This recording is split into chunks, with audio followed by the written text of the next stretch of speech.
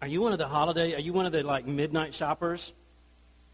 That's so crazy. If you do that, that's great because you probably got some great bargains. You like a flat screen for $20 or something like that. I would love to be a part of that, but I just can't do it. It's so much easier just to sit and shop online or whatever. But I admire you and respect you for that. I hope that's something you're kind of getting knocked out. I'm the world's worst shopper. I'm just not real good at that. So I don't participate. And I know that's part of it. And I know we always talk about that, but there's something kind of fun about it, and it's kind of a cool tradition. And it's part of that preparation, right? Most of us have heard of Billy Graham.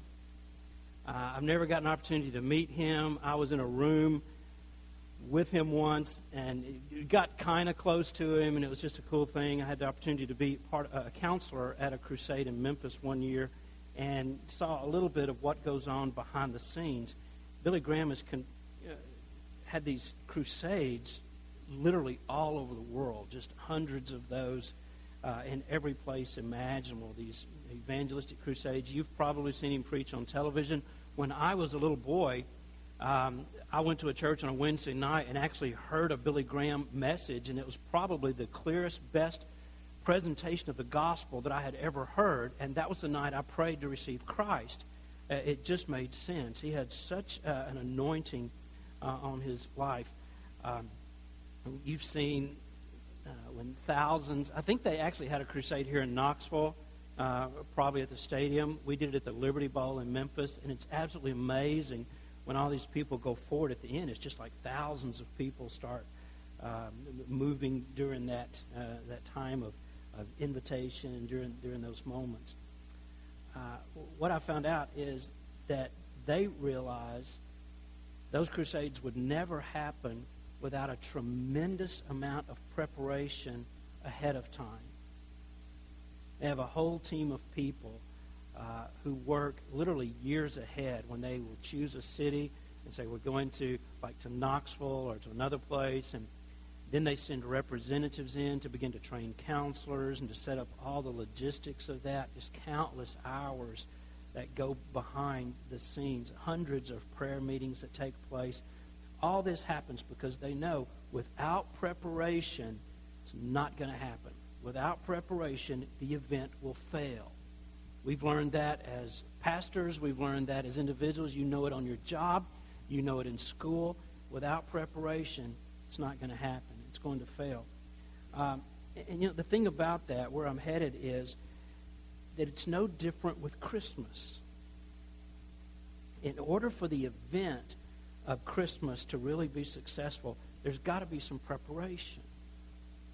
Now, some of us maybe have just kind of written off Christmas. And to be honest, I've just come right up to the brink of saying, you know what, I'm just done with it. I'm tired of the commercialization and the busyness, and I don't see a lot of purpose. And for a while, I'm always the one in the family is like, oh, do we have to put a tree up? And, that's my family loves me because of my sentimentality. But, oh, what is that? And, oh, I got to go shopping. And it's not even December. My family was going shopping this weekend. They said, are you going to go? And I said, it's not even December. It's not even in the 20s. It's not even in the, on the calendar. It's not December 20th. Why would I go shopping now? Why so far out ahead of time? People could change their minds so easily before we do that. So I like to move it right into that sweet spot, that moment of shopping where you know you're going to get the perfect thing, which I'm famous for. That's what we do. And we kind of understand that part. But it may be something about Christmas that you just feel a distance. You try to get into it, but it could be, I know for some folks, there's old issues at work. Right? There's family things, there's stuff there that makes that a little harder to enjoy that. Maybe you're like me, you're tired of all the buzz that surround it. Maybe you're the kind of Christian that feels like, I don't get it. Why would we celebrate one day and make that a big deal? And everybody, notice how, at least in my family, people get kind of sentimental about it, and they're more open to spiritual things, and you can talk about Jesus, and folks are more receptive, and you think, what is it about the holiday? Why couldn't you do that in March or in January or July? There's something about Christmas where we all kind of get just a little more tender-hearted about that. So we think, why such the big deal on December 25th? I want to be that way every day. I want to worship him every day. You know, I can identify with all of those feelings and have felt each one of those at some place and at some time. But here's the thing. I'm not ready to give up on Christmas. Far from it. In fact, I'm not ready to give up on it, because I think that as creatures bound in time and space, we have this particular point in history where we live and where we experience our life. We need some real time and space markers. You know, we need these moments in our life that remind us of these great events that define our faith.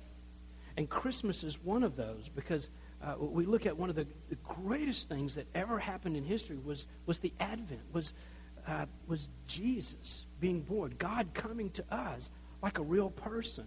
That's huge. That was a game changer. That everything is different because of that. Of course, for us, the other significant holiday would be Easter, the resurrection of Christ. These bookends to this great event where God comes in and introduces himself to us in a fresh, beautiful, brand new way. Where we don't find him just in rooms like this anymore, in temples and in synagogues, but we find him in ourselves, in our lives, in our hearts. So here, you know, I believe that if Christmas is to be spiritually significant at all for you, if you're going to do more than just go through the motions, if this is going to be kind of a successful holiday, we're going to have to fight for it. And the way that we do that is through preparation. It's all about the preparation. It's everything that goes on ahead of time. I'm in a fantasy football league, and I started off pretty good. Right now I'm getting hammered. Toward the end of the season, I'm just trying to hang on and kind of make it to the playoffs. And as I realize as the season goes on, the difference that it makes, it's all about that night of the draft. You know, it's when you draft your team, it's who you get, and it's how you prepare for that. It's all in the preparation, because once it's done, yeah, you can make some trades and you can tweak some things and you can pull people in and out, but you kind of got what you got.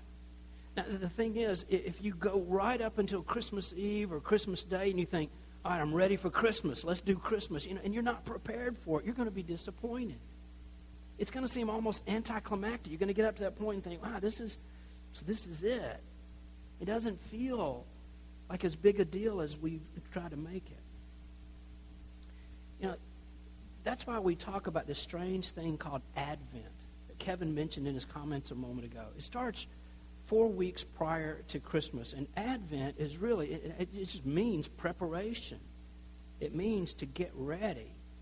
And sometimes we forget that before God sent his Son into the world, he gave that some thought.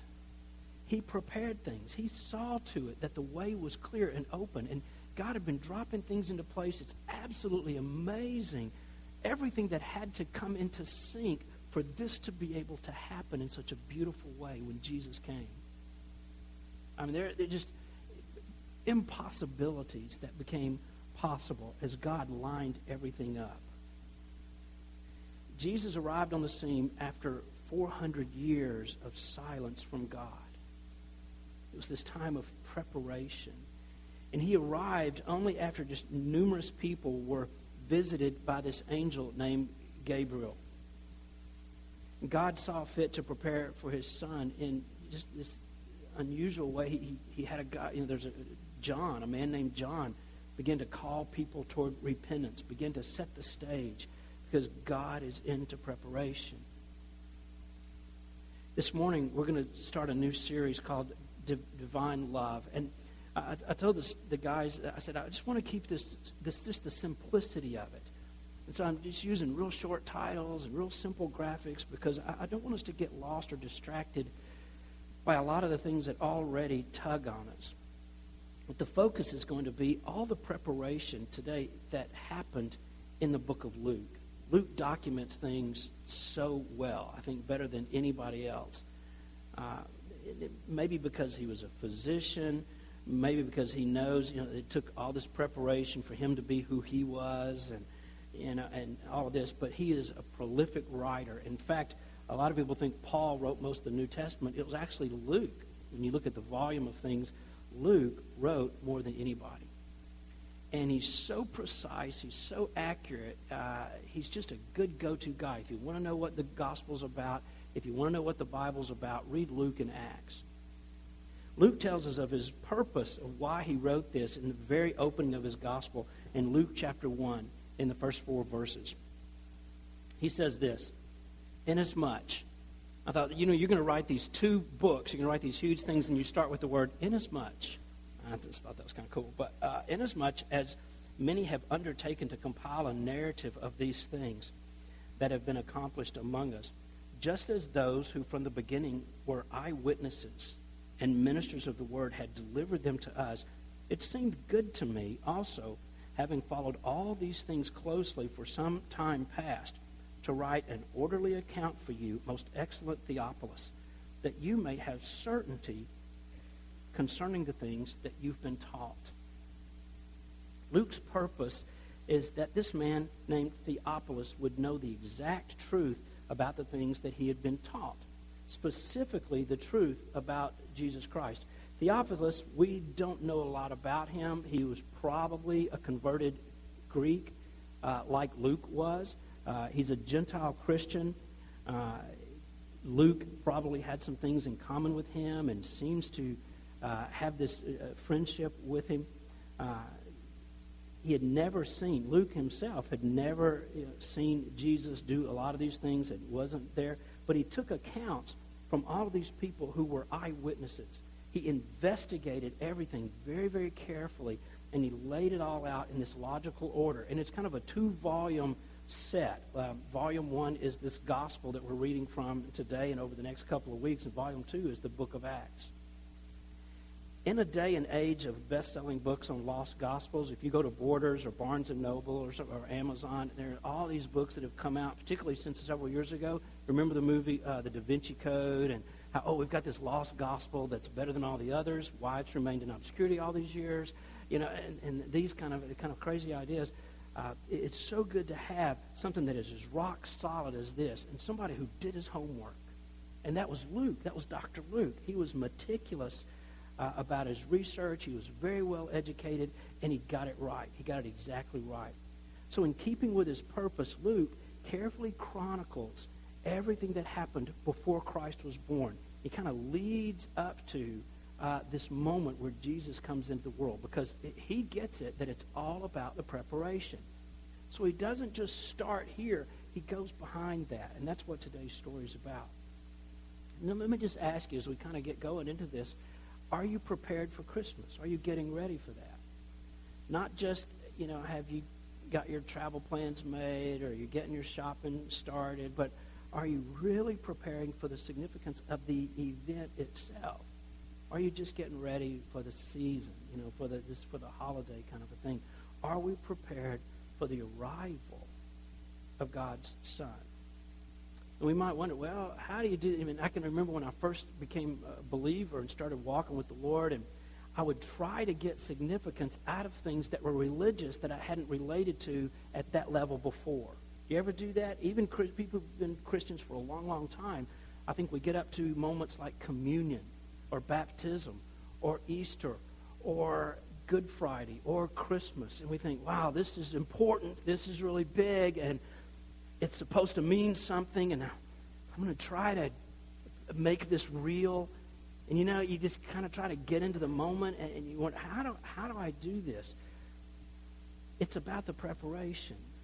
It's not a mystical kind of a weird thing. And Luke helps us out here. He helps us by telling the story of this old Jewish priest and his wife. We're introduced to this couple in verse 5 to 7 in Luke's gospel. It says this: in the days of Herod, king of Judea, there was a priest named Zechariah of the division of Abijah, and he had a wife from the daughters of Aaron, and her name was Elizabeth. And they were both righteous before God, walking blamelessly in all the commandments and statutes of the Lord. But they had no child, because Elizabeth was barren, and both were now advanced in years. We see that Zechariah is a priest. That's what he does. Elizabeth is a descendant of priests. And that's not at all unusual. The priesthood at this time was divided into 24 divisions or sections in those days. And even though there are a couple million people around him, there are 18,000 priests. Most of them, they didn't do it every day. That wasn't like get up in the morning, put on your priest clothes, and go down to the temple and start doing your deal. They were farmers. They were just ordinary folks within the community who also did this as well, ministered to people. They were oftentimes very poor. But given the times, this is kind of an unusual couple. Luke says they were righteous in God's sight. They kept the commandments, and not just on the outside, but it was important to them inside. They had this relationship with the Lord. Doesn't mean that they were without sin, that they were perfect people by any means. And unlike other priests of the day sometimes, they were examples of real, genuine faith. They weren't just going through the motions. It's so easy when your religion and your culture are so intermeshed for it just to become part of what you do. You know, it doesn't have a lot of meaning. You don't feel like, wow, this is so important, this is so special. No, it's just kind of what you've done, and it gets kind of blurry. And we've known that, right? I know people like us who kind of get into the routine of church and all of the other things, and maybe it just starts feeling like, well, that's just what we do. That's just who we are. Somehow Elizabeth and Zechariah were different in that they didn't lose how special it was to know God and to be in relationship with Him. It's even more significant because the other thing that Luke tells us about them is that they had no children. And he doesn't just throw that in, just like, oh, here's a little detail about their life just so you can kind of get to know them. Elizabeth was barren, and in those days, that was a big deal. And the hope of her having children, she's probably 60 plus, she's in her early 60s, the idea of having children, it's just, to her, it's not going to happen. And why that's significant is because at that time, to be barren, to not have children, was thought to be a sign of some kind of a spiritual defect in the wife. It's like her neighbors, her friends, her family would have said, Liz has never had any kids. What's that about? It must be something. They connected it spiritually to where she was in a relationship with the Lord. They didn't have fertility specialists back then. They just simply believed, well, if God's closed up a woman's womb, there's something about her that we don't know. God's got a grudge against her, but it's a real purposeful thing. They connected that. So a barren woman was a disgraced woman, was an embarrassed woman. It wasn't uncommon even for a husband to divorce his wife just because of that. Just because you don't have children, well, I've got legit grounds to divorce you. It wasn't uncommon. And Zechariah didn't do that. He stayed with this woman that he loved. And Elizabeth, in essence then, is sort of forced to walk around her whole life with this invisible sign around her neck that reads, I'm a sinner.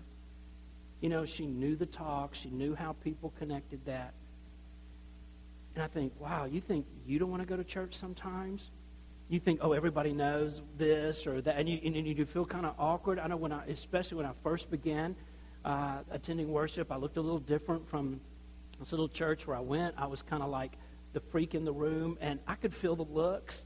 And I knew some of the stuff, and sometimes people would ask questions, and I knew they were kind of fishing. What are you about? What are you like? Why are you here? And why don't you cut your hair? And why don't just all those unspoken things? Elizabeth felt that in a different way at a different place. Life was just kind of a difficult, sometimes humiliating experience for her. And although Zechariah, he didn't have that same thing, he didn't have that stigma to deal with, he lived with this deep disappointment of having no child to carry on the family name. And that was huge. That was a big thing for a man. It was a tragedy at that time. And a lot of us think, well, I've got something in my life kind of like that. Maybe for you, there's something that didn't go right or that just kind of spun off in a different way, and it left you with a feeling of shame or a feeling of where you feel disgraced. And you think, well, it's not even my fault, or wait, but you never get that chance to explain, right? You never get a chance to process that or work through it. It could have been something you did in the past, and the enemy just brings it up, and it just haunts you. It could have been something like an addiction that you're battling with, and maybe people know about it, maybe nobody does, but it's just this quiet issue. Maybe you've been in trouble. Maybe you've been in prison. Maybe you've had to walk through a really hard divorce. Maybe you've been fired from your job. Maybe you were abandoned. Maybe there's some way that you were abused, and nobody knows about it in this room but you. I mean, any number of things like that can just hang around our neck.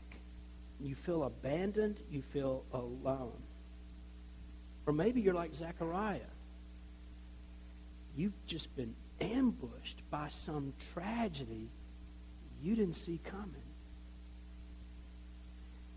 You never expected that it would happen to you, but it did. Because life does that to us. And holidays are particularly hard because of this thing. You lost someone, or an event just changed the trajectory of your life. You think, man, I just don't like Thanksgiving when it comes. I don't like Christmas when it comes because it reminds me of this. And I wonder if that's a little bit where Zechariah lived. Because those things happen even to good people. We're not immune from that. We kind of wish sometimes, like, God, I'm walking with you, and I know you, and I'm doing the right thing, and why would you let that happen to me? We feel like that. Well, here's this beautiful thing, because God chose to bless Elizabeth and Zechariah in his perfect timing. Now, at least for Zechariah, there was his work.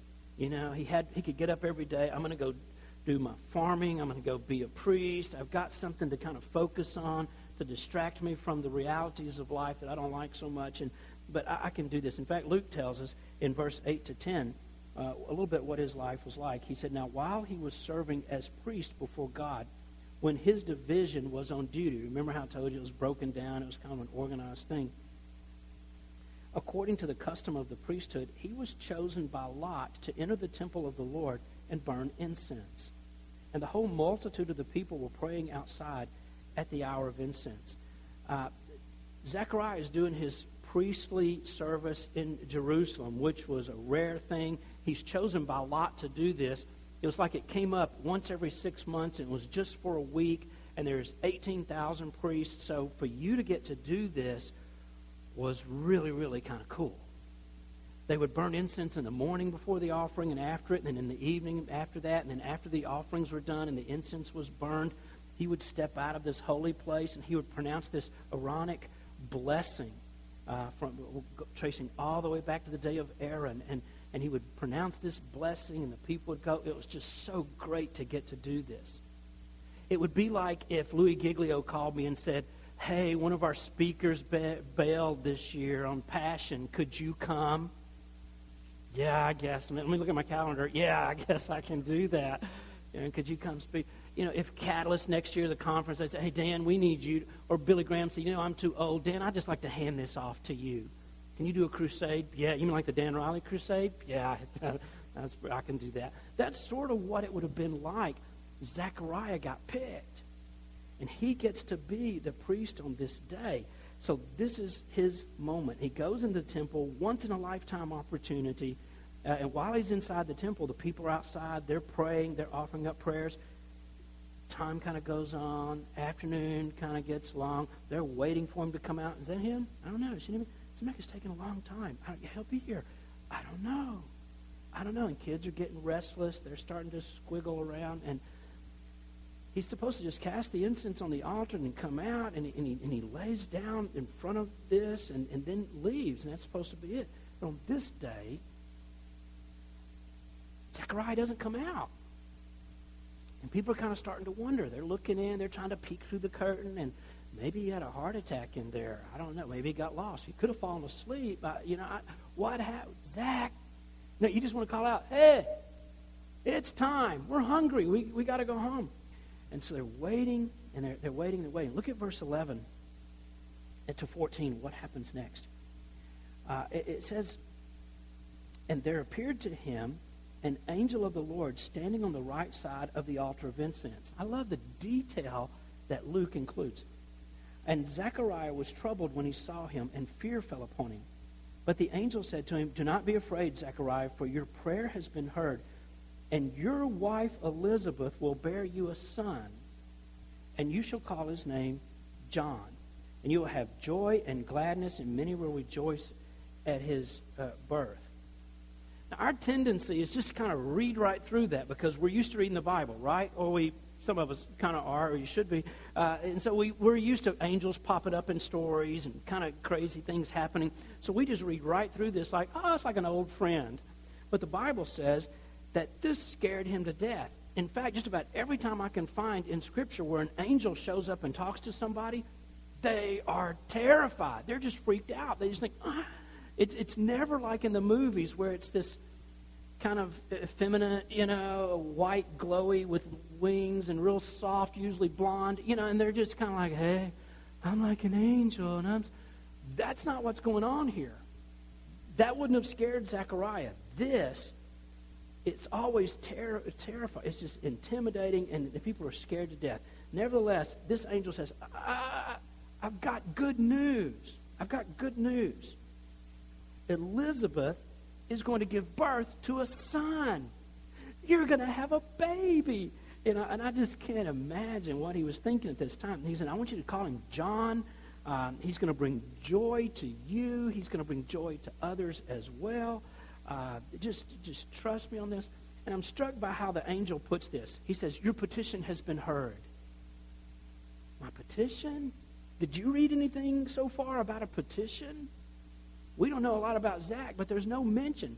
I mean, like if I were going to say here, your petition has been heard, then I would have mentioned back here, Zach made a petition. And now that's how you tell stories, right? He just kind of brings this up. Your petition has been heard. He must have been talking about Zechariah's prayer for a son. I mean, don't you think that after all these years, there's so many times he must have prayed, oh, and Lord, I'd really like to have a son. And I'm just going to pray you'd give us a son. Would you just give us a son? Elizabeth's embarrassed to death. She can't go to the market. She can't go down to the well. She doesn't come to church much because she's just so humiliated by this. And the other women talk about her. Please give us a son. And maybe he prayed that when they were in their 20s and in their 30s and 40s and maybe even into their 50s. But now they're in their 60s. I've got a feeling that Zach had maybe said, you know what, I'm going to stop. Never mind on that. All my friends are having grandchildren, and some even great-grandchildren. By this time, he just stopped praying for that a long time ago. Zechariah had forgotten about that prayer. But God had not forgotten. God never forgets your prayers. And because we pray for a while and we don't get the answer we hoped for or expected, and we think, well, that didn't work that time. I mean, don't you get that feeling? Like prayer is like spinning this big, oh man, I hope this one comes true. I hope it happens this time. And it didn't work. I'll pray for something. I'll change my prayer and I'll move on to something else. Listen, God never forgets your prayers. God never forgets your prayers. He's either going to say yes, he's going to say no, he's going to say yes, but not exactly what you think it's going to look like, or he's going to say yes, but I can't do it right now. You've got to trust me. We're going to have to do this later. And I think this was the answer that Zechariah is getting. My answer was always yes, but I couldn't do it when you wanted me to. I wanted to wait till you were 60. He probably thought, Lord, I had a lot more energy when I was 30 to deal with children. That maybe would have been a better time. Or it could be that Zechariah had another prayer in mind. The angel was referring to something else because as a righteous man, especially as a priest, Zechariah would have been praying all the time for Messiah to come. That was a huge focus.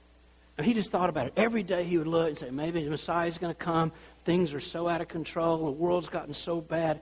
Lord, would you just send Messiah? He would have thought about that a lot. Look in verse 15. In Scripture, we'll drop down to there. It says, for he will be great before the Lord, and he must not drink wine. That was kind of a Nazirite vow that he would have been part. Some people think John was part of the Essenes, which was a sect who had some different codes that they lived by, or strong drink.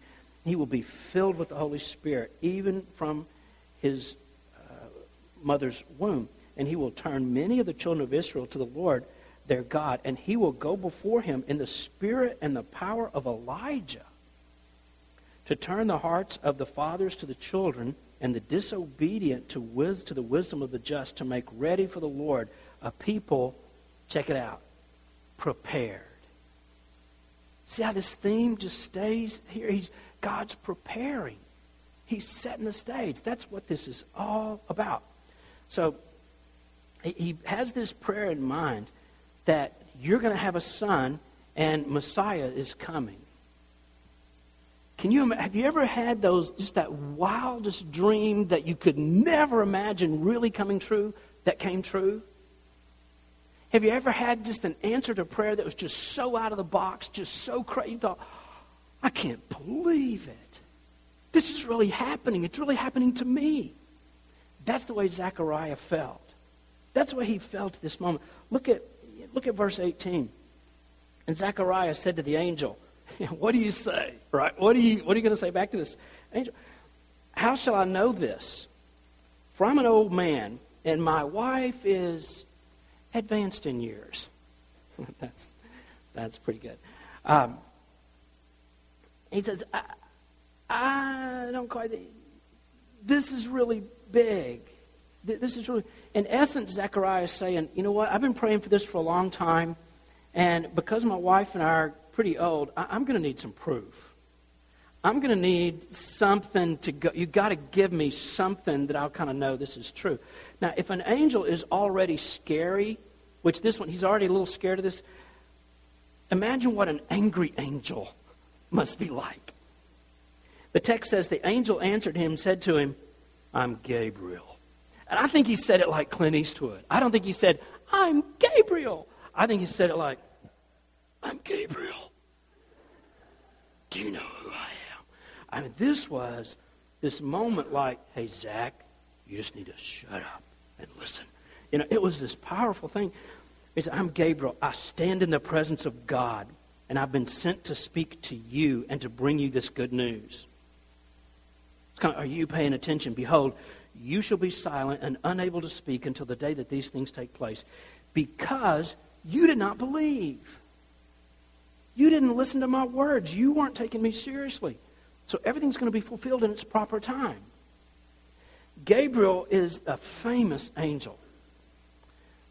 He would have been well known to Zechariah. This was very familiar to him. So not only do you have this angel, he's an angry angel, and he's a celebrity angry angel. You know, he's famous. He's like, do you get it? I'm Gabriel. Maybe you've heard of me. Do you know who you're talking to? Do you know who I hang out with? Do you know who my boss is? I answer to one. It's this moment. So he says, what kind of sign do you want? Oh, I've got an idea. And so Gabriel pulls out this big old heavenly remote control, and he goes, let me just hit the mute button. There's your sign. How you like that? You know, everything goes quiet. You're going to be unable to speak until the promise is made good. So here's Zechariah, his one big day. I'm going to the temple and I'm going to do the offerings. You know, he's just like, does this look good? Liz, you think does this robe make me look, you know, and he's ready. He gets there. It's his big day. And he walks out and the people go, Zach, finally you're here. And he goes, he can't say anything. You know, he had probably prepared. You know how those moments that you think through what you're going to say? So you have a little bit of preparation. You're going to the rehearsal dinner, or you're going to this event, or this, or somebody's going to call on you to pray, and you know it's coming. So you kind of work through your mind. I want to say it like this. I know that would be goofy. So I want to. You know. Zechariah probably had something on index cards or index parchment that he was ready to, and he can't say a word. There's nothing to say. He's been muted, and now the people are outside wondering, what's going on? So when he finally comes out, he's unable to speak, and he starts signing, I guess. And can you imagine trying to describe this? I mean, like if you were just, I need a drink of water, you just go, people go, okay, I get it. I don't know what that means. What does that mean? Try to describe, I just saw an angel inside and he told me I'm going to have a son and that Messiah is coming. I mean, he's trying to, and people are going, yeah, look, we're going to go. This is such an unusual moment. So you can imagine how this is, what's happened to him, and he's trying to, the only way he can communicate is by signing this. So finally, when he's all done with his priestly duties, he just goes home. Now let's pick up the story in verse 23. It says in verse 23, let's see if I can find this, and when his time of service was ended, he went to his home. After these days, his wife Elizabeth conceived, and for 5 months she hid herself. She kept herself hidden, saying, thus the Lord has done for me in the days when he looked on me to take away my reproach among the people. The word reproach is the same word for disgrace. It's the same word for shame. He's taken that away. He's lifted that from me now. And you can imagine when Zechariah got home, he goes, hey, how'd it go at the temple? Things good? And he's trying to sign to her again. He's back in the hill country of Judea and Elizabeth's there. But he's thinking, we're going to have a son. And as he's walking home, I'll try to be just real discreet about this, but he's starting to have thoughts he hadn't had in a while. He's thinking, we're going to have a son. Hey, Liz, Daddy's home. So Zechariah's home, and he starts flirting with her by sign language, which every woman loves. You think, what? What? Go wash your hands. We're going to eat. And he's trying to, just with sign language, try that. And she's thinking, oh, wait, I think I'm starting to get, are you kidding? No, Zach. So he starts with the sign language again, and you can just imagine him trying to communicate his intentions like that. And the Bible just says it like this. After these days, Elizabeth, his wife, became pregnant. Just a little discretion. And then she stayed in seclusion for 5 months. We don't know why she did this. Luke doesn't say. She was either maybe just embarrassed. I mean, she's like, I'm 62 and I'm about to have a baby. And this is kind of crazy. And I know what people are going to say. They're going to go, what? And I'm just going to stay in. Or maybe it was, and I kind of think this is that this is the moment she's been waiting for all her life. And it's a very late in life pregnancy. So maybe she stayed in for 5 months just being careful. She's like, I want to be careful. I'm going to protect this baby. I don't want to lose the baby. So Luke doesn't tell us what's going on here. But he does tell us this great, great thing is that she spent that time thanking and praising God.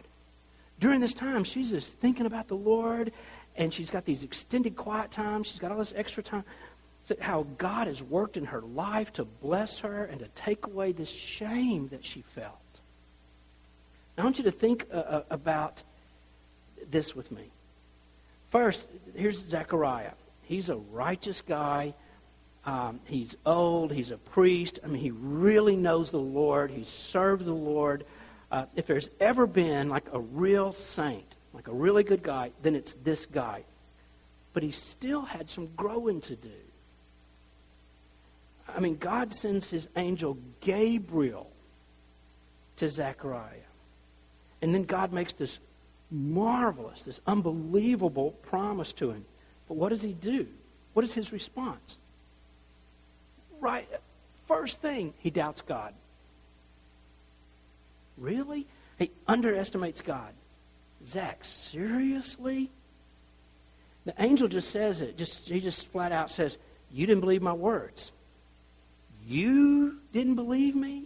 You, Zechariah, of all people. I would think you would get this just like that. But he doesn't. Hey, folks, we don't always think of unbelief as a sin. We always think of the proactive things you can do and get in trouble with. We think, that's sin. But just the fact that I don't believe God about this, that is just as much a sin as open rebellion. Just not believing God. You can look at the Gospels. I mean, when people underestimate God, the thing that frustrated Jesus more than anything else, what bugged him the most, was always a lack of faith in his people. His people not believing. Go back, check that out. Go back and read through.